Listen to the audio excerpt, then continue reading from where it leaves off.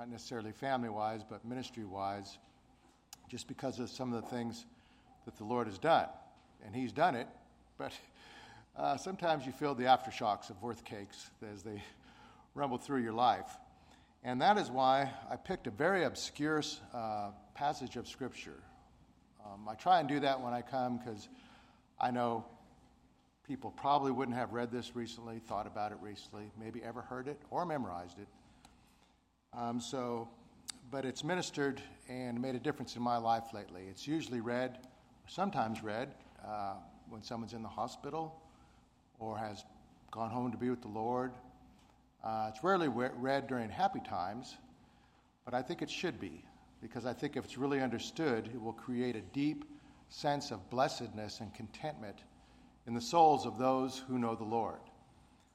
So we're going to be in the 23rd Psalm this morning. I know it's an obscure one, but the Lord has used it in my life recently, and I'll give you an illustration why. Most of you know that our ministry is with most of the Orthodox Jews and Hasidic Jews. However, I had a chance to witness to Muslim people this last trip to Israel, to secular Jews, to some Jews who claim to be agnostic. And our son Raleigh ministers with Ratio Christi, a campus ministry, and he has given me some books to read that have helped me minister to Jewish people who had children of Holocaust survivors and basically said God couldn't be there. So recently in Israel, when Kathy was getting her citizenship, we were on our last day, and for the sake of time, I'm going to cut this short, but it's a long, lengthy process, and you have to go through the Ministry of Interior in Israel. And if any of you have heard Bibi's speech as of a week ago, you know that the Israeli intelligence is second to none. They do things that are really, really amazing. I'm so proud of them. And on the other hand, you don't want to be on the other side of things, so to speak. So we were in Israel, and the Ministry of Interior had given Kathy her citizenship, and we were there our last day. It was just the two of us. We went there on a shoestring. Someone helped us get our tickets, and it just couldn't have went better. And we saw the Lord literally move mountains of bureaucracy. You know, there's a scripture say, if you say to this mountain, move over there, and you have the mustard seed, etc. Well, we had to muster up the mustard seed, but we saw him move mountains, literally, in the Israeli bureaucracy.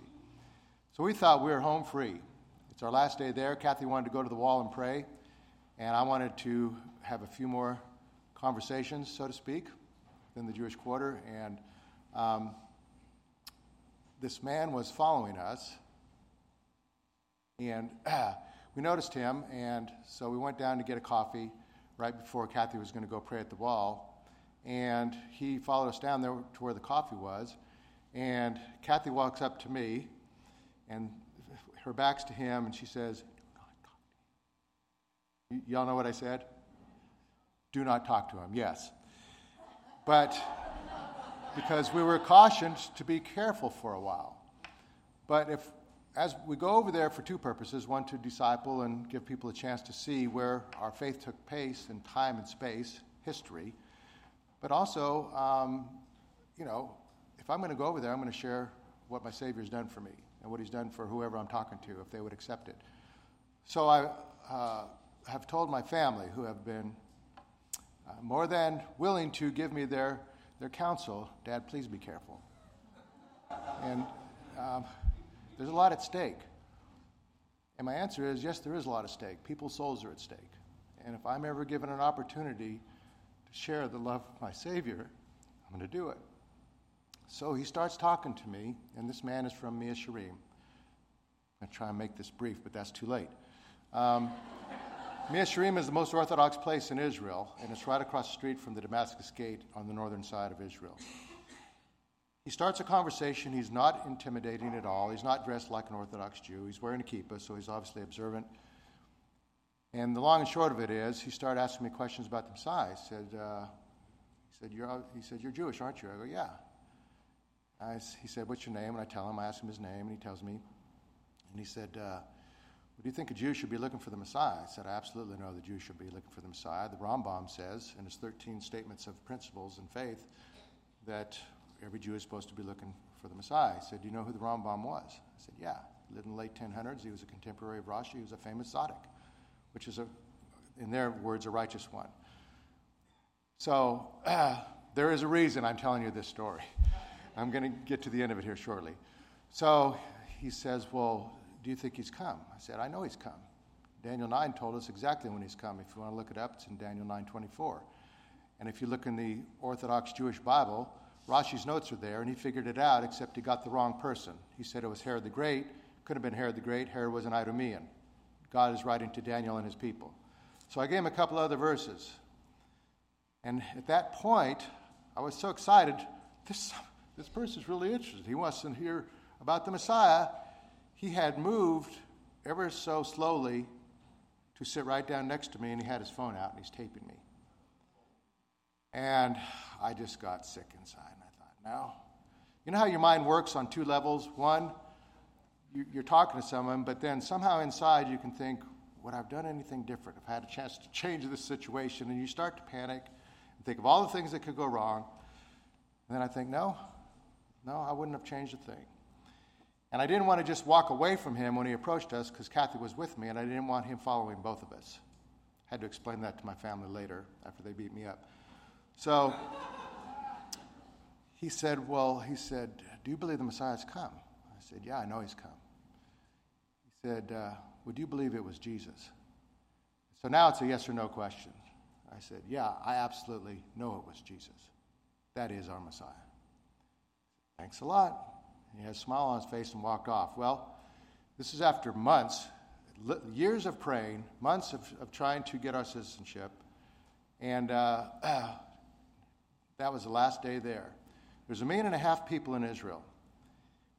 This man, I came to find out, was probably of a counter or anti-missionary group called Yad Lakim. They work with the Israeli government. What he did with that, I don't know.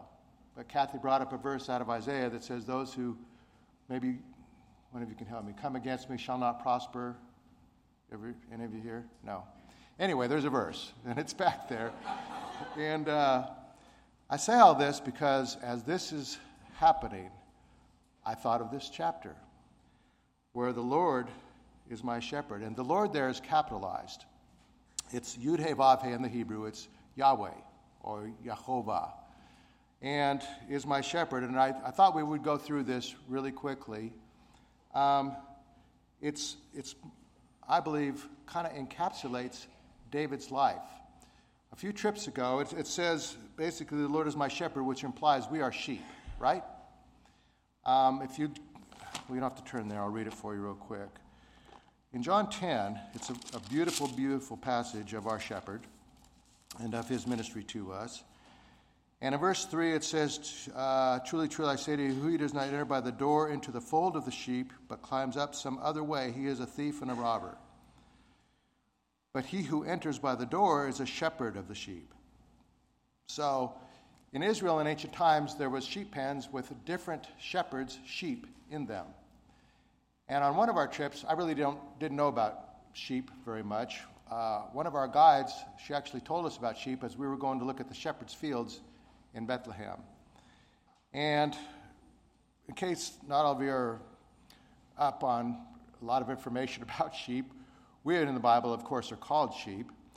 Sheep really can't do much. Sheep are very fearful animals. Sheep cannot defend themselves against anything. They can't even camouflage themselves. They're just kind of one color. Sometimes there's black sheep, but most of them are just kind of whitish or cream-colored, and they can't do a chameleon thing.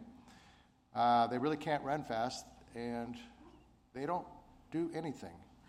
And there's no safety in numbers. More sheep just means more death, literally. They are very habitual creatures. They will walk along the same path until when it rains, it gets gullied out and it breaks off. They will eat a field of grass or pasture until they eat right down to the roots and make themselves sick. And they'll just stay there looking for more when there is no more. In fact, when your name becomes a verb, you know there's not quite right with this picture. There are fields that are known as sheeped out. Sheeped out. That means they just destroyed it. So they have to be led from pasture to pasture, and they will only follow their shepherd if they trust him. They're really unusual animals, and that's who we are. If you think about it, one of the first jobs anyone ever had in the scriptures, Genesis, I think it was 4, Abel was a keeper of the flocks. And because they needed to be kept.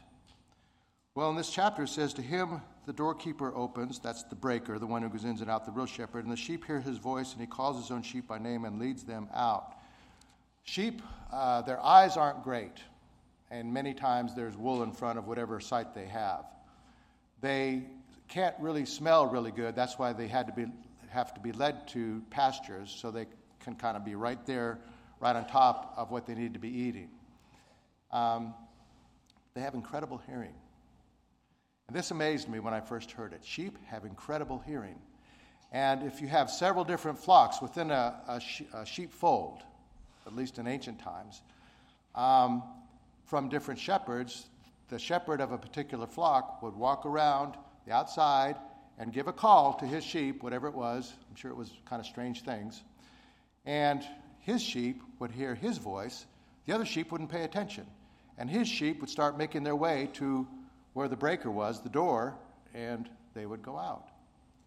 So sheep have incredible ears if they will use them, but that's about all they got. So it goes on to say, in verse 9, I am the door. This is Jesus. If anyone enters through me, he will be saved and will go out and find pasture.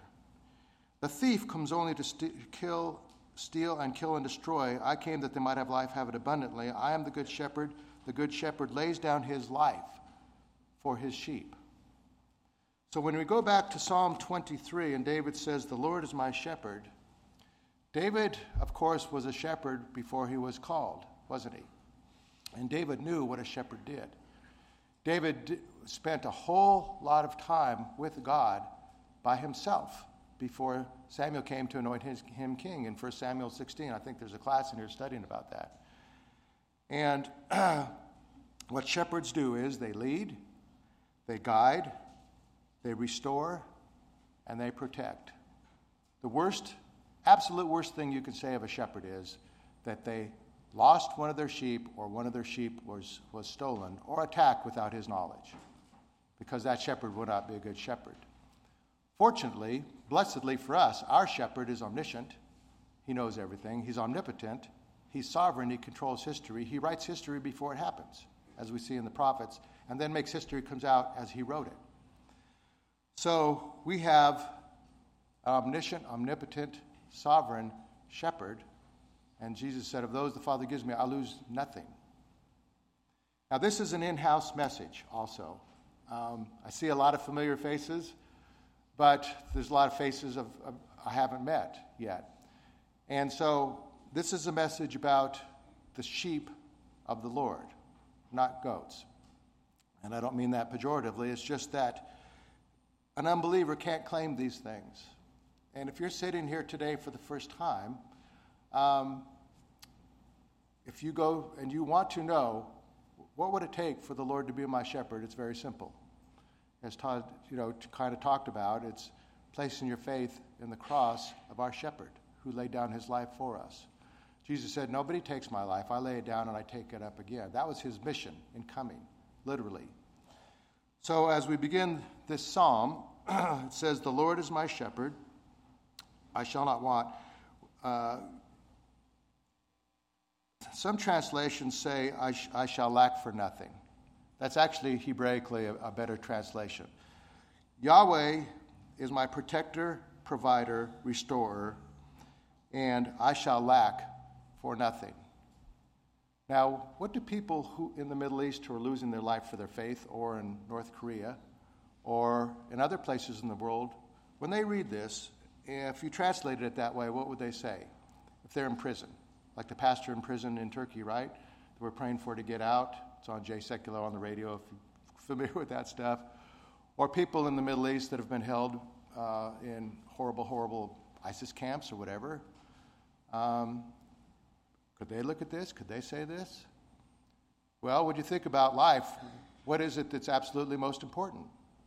The Bible says that our lives are but a vapor, and then there's eternity beyond that. Eternity means eternity, forever, never ending, never stopping. So it's not like it took God by surprise that some of his children are really, really hurting.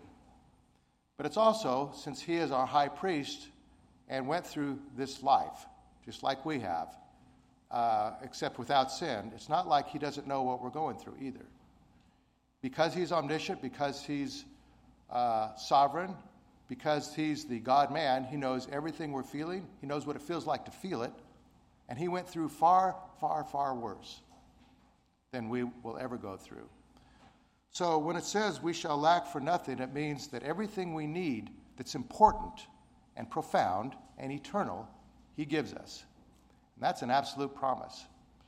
And as you get older in this life, and you grow up and you have families and children and grandchildren, and you see life for a while, you understand that that's one of the dearest things that God could ever tell us. What you really need in this life, what is most important to you, whether you know it or not, you have. You have my love. You have my forgiveness, if you should choose to accept it. You have eternal life, my life. Everybody has eternal life. But God says he will give you his life. Give me his life. So the things that are most important, we will not lack. Then it says he makes me lie down in green pastures. Well, this is David talking, but David's talking as a sheep.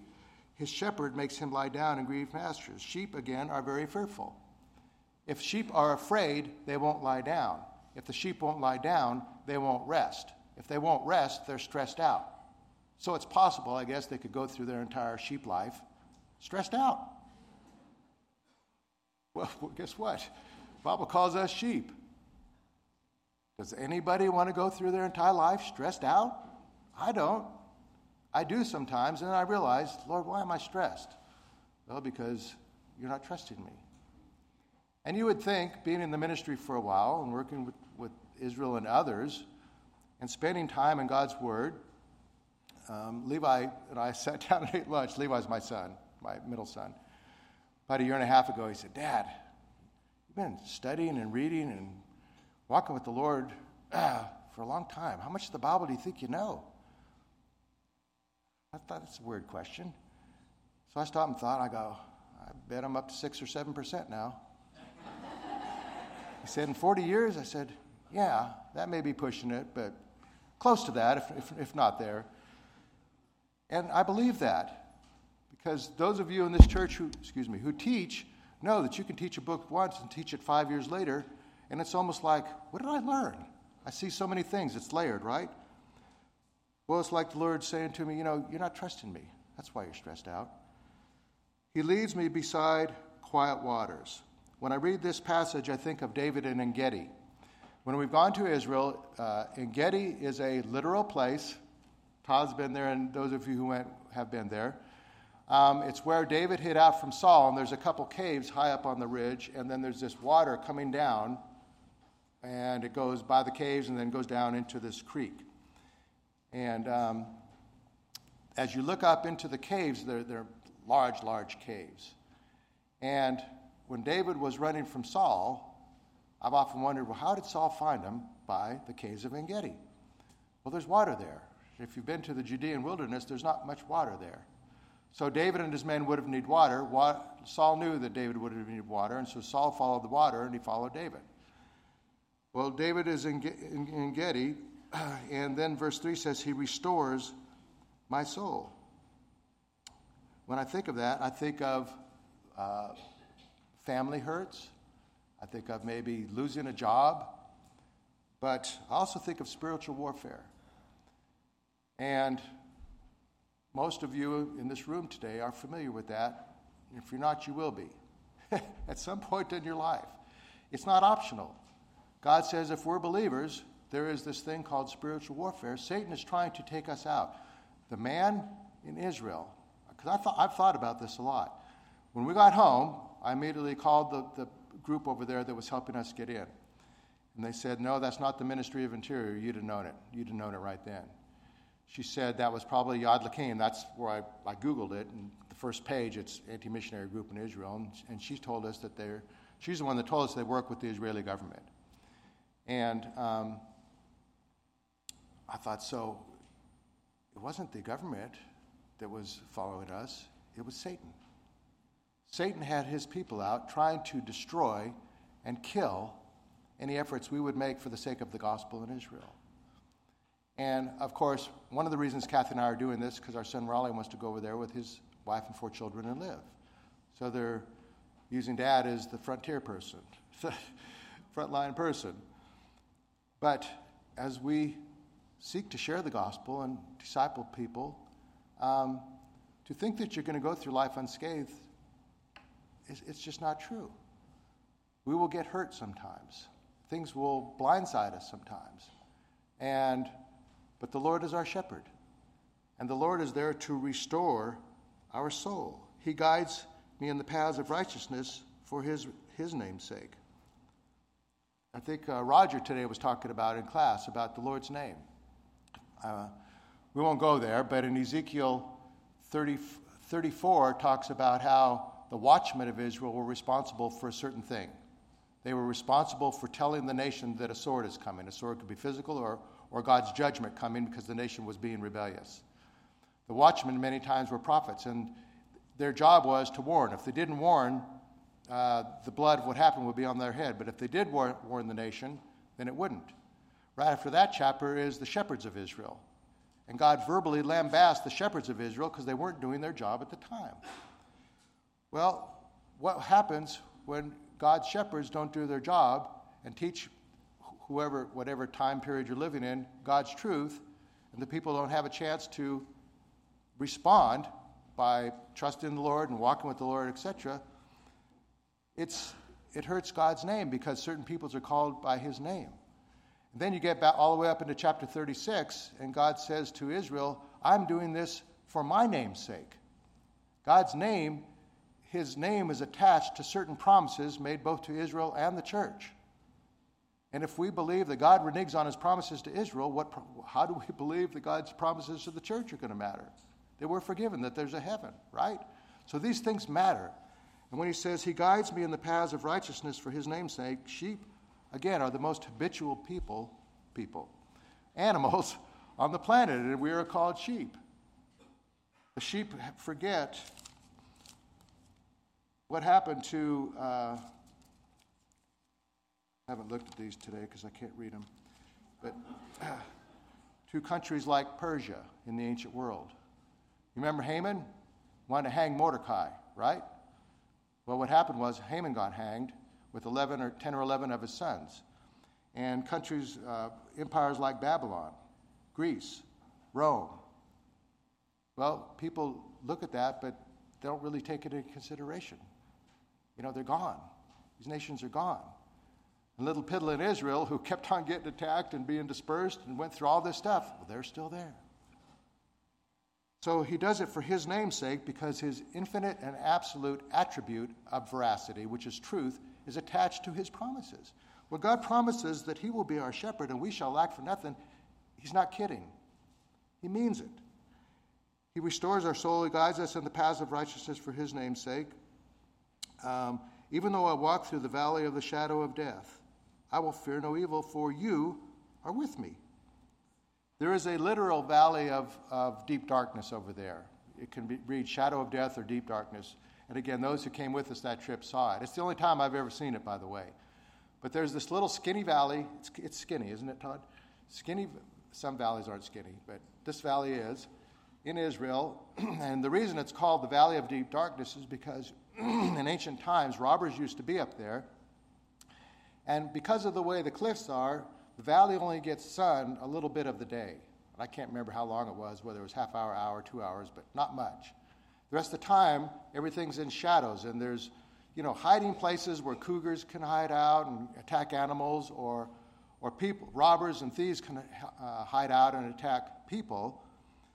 And David had to travel through some of these.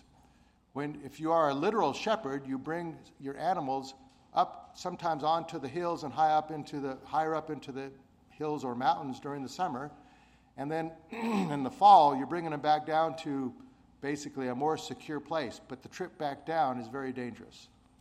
And the trip back down is when animals would attack the sheep or robbers would attack you. And supposedly, if a cougar, which hides out and blends in with the cliffs and everything, attacks a sheep, it will take it and carry it away, and it will eat it alive. Well, of course it will eat it alive, but the sheep will be standing up while a cougar or a mountain lion is attacking it and killing it. It won't even make a sound. So these things were for real, and I believe as David is thinking about these things, he's thinking about when he led his sheep up and led them down. Remember, I guess it's 1 Samuel right before, in the chapter on Goliath. Saul thinks he's got to wear this armor, and David says, no, it's too heavy, I can't move. That's a different version than you've ever read, but it's similar. And he says, when a lion and a bear attacked and grabbed my father's sheep, I went after it and I killed it. So I think of this, and I think of just some of the things that David has been through when God was molding him as a king. And as he's molding him as a king, God had, he had a meteoric rise to fame. And if you're studying the book, it says, Saul has slain his thousands, David his tens of thousands. He was a folk hero. And after he kills Goliath, they're selling Davidic slingshots at the mall. And all the kids are wanting his autograph. But right after that, what does God do? God breaks him down. And God starts ripping away everything in David's life that gives him comfort and security, starting with he takes him from his king. Saul throws a spear at him, tries to kill him, and Saul wasn't a wimp. And then he takes him from his wife, from his best friend Jonathan, from the high priest Abimelech. I think that was his name. Don't quote me there. And then he flees to another nation. And piece by piece by piece, he's breaking David down. To what does he have left? The Lord. He still has his Lord, and he still has his shepherd. Forever. And so as David is writing this psalm, I think he's thinking back to all the different times in his life that his shepherd king, because when it says, "You prepare a table before me in the presence of my enemies," you could do a whole lot with that, but when you're eating, you're not real aware of your surroundings. You're very vulnerable. So when David is running from Saul, he has to eat and he has to hunt and he's with his men after a while, and they're kind of vulnerable. But he's at ease. And then it also has to do with basically, you shall prepare a table before me in the presence of my enemies. The enemies of unrighteousness will eventually lose. God's people are winners. Ultimately, if you know the Lord, you are a winner. No matter what happens to us in this life, we shall in the end lack for nothing. You have anointed my head with oil, my cup overflows, and then this is my favorite part of the whole thing. And we'll wrap it up. Surely goodness and loving kindness will follow me all the days of my life. I doubt if there's very many people in this room who haven't read this verse. Well, I looked it up. The goodness is tov v'chesed. Hesed, of course, is God's faithful, covenantal, loyal love. You've probably heard that. But I don't know if you know, it's a non-emotional love. It's not because God feels real ooey-gooey for his children. Although he does love us, he loves us infinitely, he loves us passionately, he loves us absolutely and unconditionally. But it's a contractual love. Once we become God's children, he loves us because he's God, and that's it. Sometimes we mess up, but he still loves us. And then it says, loving kindness and will follow me. I looked up this word. I never had before. It's the Hebrew word is radaf. This was my favorite word in the whole psalm. It means, it's the word picture of an animal being pursued and hunted down. If you think of a cheetah running after a gazelle or something, that's the idea of this word. God is pursuing us and coming after us with goodness and mercy. You could take that for 20 years and live on it. God is running after his children and pursuing them with goodness and mercy. And David ends it by saying, I will dwell in the house of the Lord leolam. forever or until the end of the age, however you want to take it. So it's a very well-known psalm, but when you really look at this from the eyes of a shepherd or from the eyes of a needy soul, from the eyes of somebody who's hurting, it's not, times of passing and hospitalization is not the only times we should use it. This was the first thing that came to my mind when I saw, and I'm slow about some things, I'm not the quickest person out there, but after I saw the phone and the guy taping me, I thought, this has never happened to me before. What is going on here? I thought, Lord, you're my shepherd. Be with me right now. And he was. I didn't have to ask him. But this came to mind, and maybe it'll help you sometime. You don't have to be in Israel to need this psalm.